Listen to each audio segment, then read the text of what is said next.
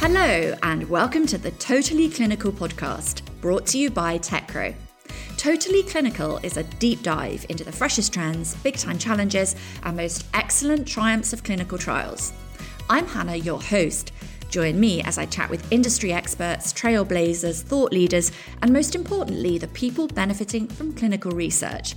So tune in, settle back, and don't touch that dial. It's time to get totally clinical.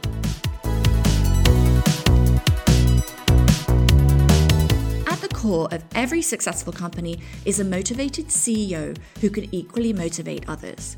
Today, on Totally Clinical's very special launch day, we have a very special guest. Yes, it's Gary Hughes, TechCrow's CEO, who joins me to talk about the importance of rock-solid values at a mission-driven company like TechCrow. Welcome, Gary. Thanks, Hannah. It's good to be here. Now, it's said that company culture is shaped from the top. As TechCrow's CEO, how have you approached building a sense of purpose among team members?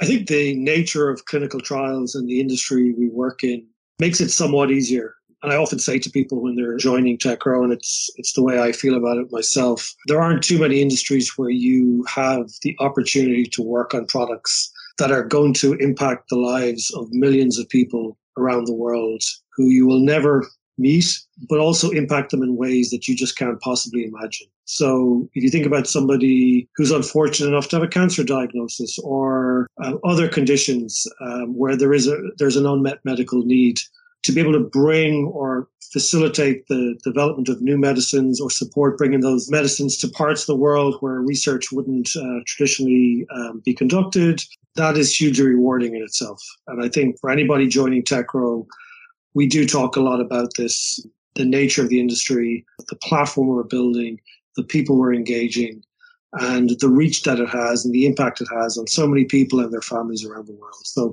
that makes it a little bit easier, I guess, when you start from there. So these days, financial reward isn't enough for many job seekers. They really want to contribute to the greater good. As a CEO with years of experience leading teams, why do you think this is so important to so many in the current era? Yeah, it's a great question. I think part of it is just due to there's so much choice for anybody entering the workforce today or anybody in the workforce today. If you look at whether you're in San Francisco or you're in Dublin or London or Berlin, the number of startups, just the transformation that's happening in industries around the world, the digitalization that's happening, there's so many career opportunities open to people. And so if all you're interested in doing is writing code and you don't really care about the products you're working on, then there's lots of jobs out there. But I think what people are finding more and more, whether you go work in a large software company that's well established, or whether you come and join an early stage startup or a scaling company or whatever, the thing that really stands out are the companies that are truly trying to make an impact in the world. And by that, I mean really change the trajectory of an industry. And you can't ignore companies like that. They always rise up. They always have a profound impact on the industry that they operate in. And you can think about it in terms of, look at the shift that's happened in electric vehicles, where every major manufacturer now is scrambling to catch up or keep up with what Tesla started many, many years ago. And that's just a simple example, I think, that everybody gets. But when you set out to do something completely new, to almost go back to first principles, to really set out to have a positive impact on the world with the products you're building or the platform you're building, that goes beyond just getting a job that pays a salary, that pays the rent, whatever the case might be. And I think that's attractive to people. And coming back to what we started with, there's just so much choice today. There are so many startups. That wasn't the case 20, 30 years ago. It is today. And I think beyond the job and the challenges of the particular role you're performing, it's knowing you're doing something that's going to have a significant impact on the world and change the course or the future of a particular industry. That's exciting. And who wouldn't want to be part of that? So building a brand with strong values isn't just about employees. It's also about partners and investors. What qualities do you primarily look for when choosing who to work with? Somebody said to me, somebody who I really trust and always look to as a mentor, made a very good point and said, when you're raising money, people get obsessed about the numbers and the valuations and the amount you're raising and all of these things. And that's not to say they're not important, but really what's more important is when the funding round is complete, when the dust has settled on the legals and all of that has been put to bed, so to speak, what's really important is who's sitting around the table. Who are you going to be building this company with going forward? And you want to have people who aren't going to be rattled at the first bump in the road, aren't going to get overly excited. You want to have level-headed people who know what it takes to build great companies, who've seen it done before, who can share that knowledge and that wisdom with you, who know when to give you some sort of encouragement, but also are willing and know when it is time to give you a push. And I think that's probably the most important thing I've learned is just, look around the table, who's sitting around the table with you, and whether it's the management team, whether it's the board, whether it's your investors, not just would I want to go for a beer with these people, but really, can I build a great company with these people? Lockdowns have proved a challenge for businesses worldwide as teams had to adapt to working offline seemingly overnight. How did you build morale and keep the team motivated during the pandemic? And what are your learnings from this? Yeah, I think from the start, I think what was important to us as a management team, as a leadership team, was really, one, to just ensure that we were going to maintain full employment, that we were going to continue as much as we could to build the business. We weren't looking to cut 20% of the headcount or cut back on spending so that we would have more money to ride out whatever we thought the pandemic might become or however long it would last for. So that was very important. And I think that set the tone from day one. Look, this company is about people. It's important that we're doing the right thing by everybody in the company. And we continue to build a great company. That was the message we sent out pretty much on day one. After that, it was really about communication. And it was just making sure everybody could adjust to the new normal, getting people set up at home, all of those type of things, that just logistical things that had to happen. And then it was really just ramping communications that would typically have happened anyway in our company, but just turning up the dial on that. So we were doing it more frequently, more often. We were becoming much more transparent in the information we were sharing. Was there anything you specifically did that stands out in your mind in terms of changing the way you operated after moving the team offline? Personally, I took it on to kind of, have a company call, not so much a town hall, but really a company call at least every 2 weeks. So usually on a Friday afternoon. And that was really just to give people an update on, what we were doing around the pandemic, just return to work type stuff that might be going on. We had our chief medical officer just kind of update people on vaccines and what was going on. We talked about the business. We talked about customers. We celebrated some successes.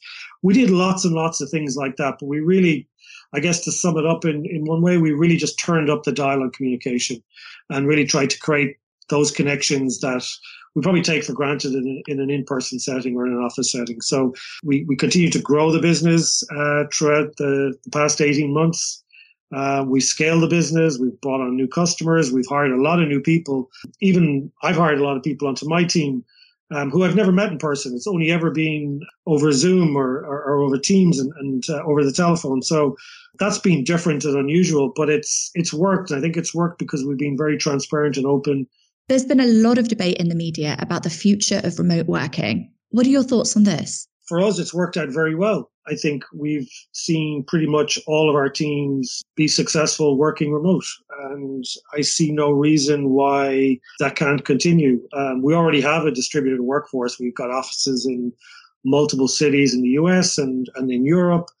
So I guess we'd already adjusted to not having everybody in one physical building. But I think I've been really amazed and impressed by the performance of the team, how well people have adapted to remote working. I guess it's probably easier in some ways when everybody is remote. It might be a little bit different if all of your team are in the office and you're the only person working from home. You might feel a little bit less connected to what's going on. But the fact that we're all remote has worked really, really well for us as a business. We are seeing people come back to work, but again, it's more people are coming in for a couple of days when I think maybe they just need a break from their house or to get away from their domestic life. I get a little bit of clear headspace in that regard. But also, I think when it makes sense to be in an office, if you do need to interact with a team, that's there as well. But I don't see why we can't continue to support remote working. I think it's proved very successful for us as a business. I don't see why we would change that going forward. I think we will leave it open to our team to decide how often they want to be back in a physical location and in one of our offices. But I think you can do both going forward. So I think it's been one of the great successes, or I should say one of the great outcomes of COVID has been that shift to greater flexibility for people to work where and how it suits them. Definitely. And a lot of people seem to really like it as well, or a hybrid way of working as well. So just before we go, as TechCro's CEO, you need to stay focused. Do you have any quick tips on how to keep on track? I think it's important to have things outside of work. I think that's the danger with working at home, that you get consumed by the work. The laptop, the desktop is always open in front of you. You're always responding to questions, or you're always engaged with the work. So I think it's important to have something that just takes you away, even if it is into your garden or to the local gym and things like that. And the other thing, I'm laughing to myself here, but it's really just drink a lot of water. I think it's important to stay hydrated, to stay refreshed, to stay energized. It's easy to reach for a cup of coffee or whatever. It's easy to, not eat well.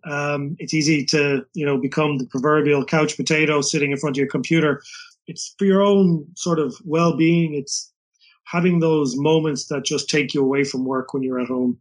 And I think when you do that, then when you do come back to work, you are much more focused. And I think it's just that combination of things: eat well, drink lots of water, take good breaks.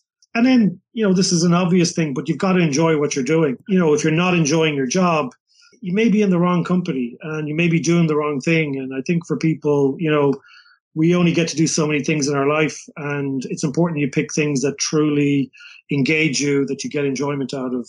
And I think that combination of things, that's what gives you focus. That's what gives you energy.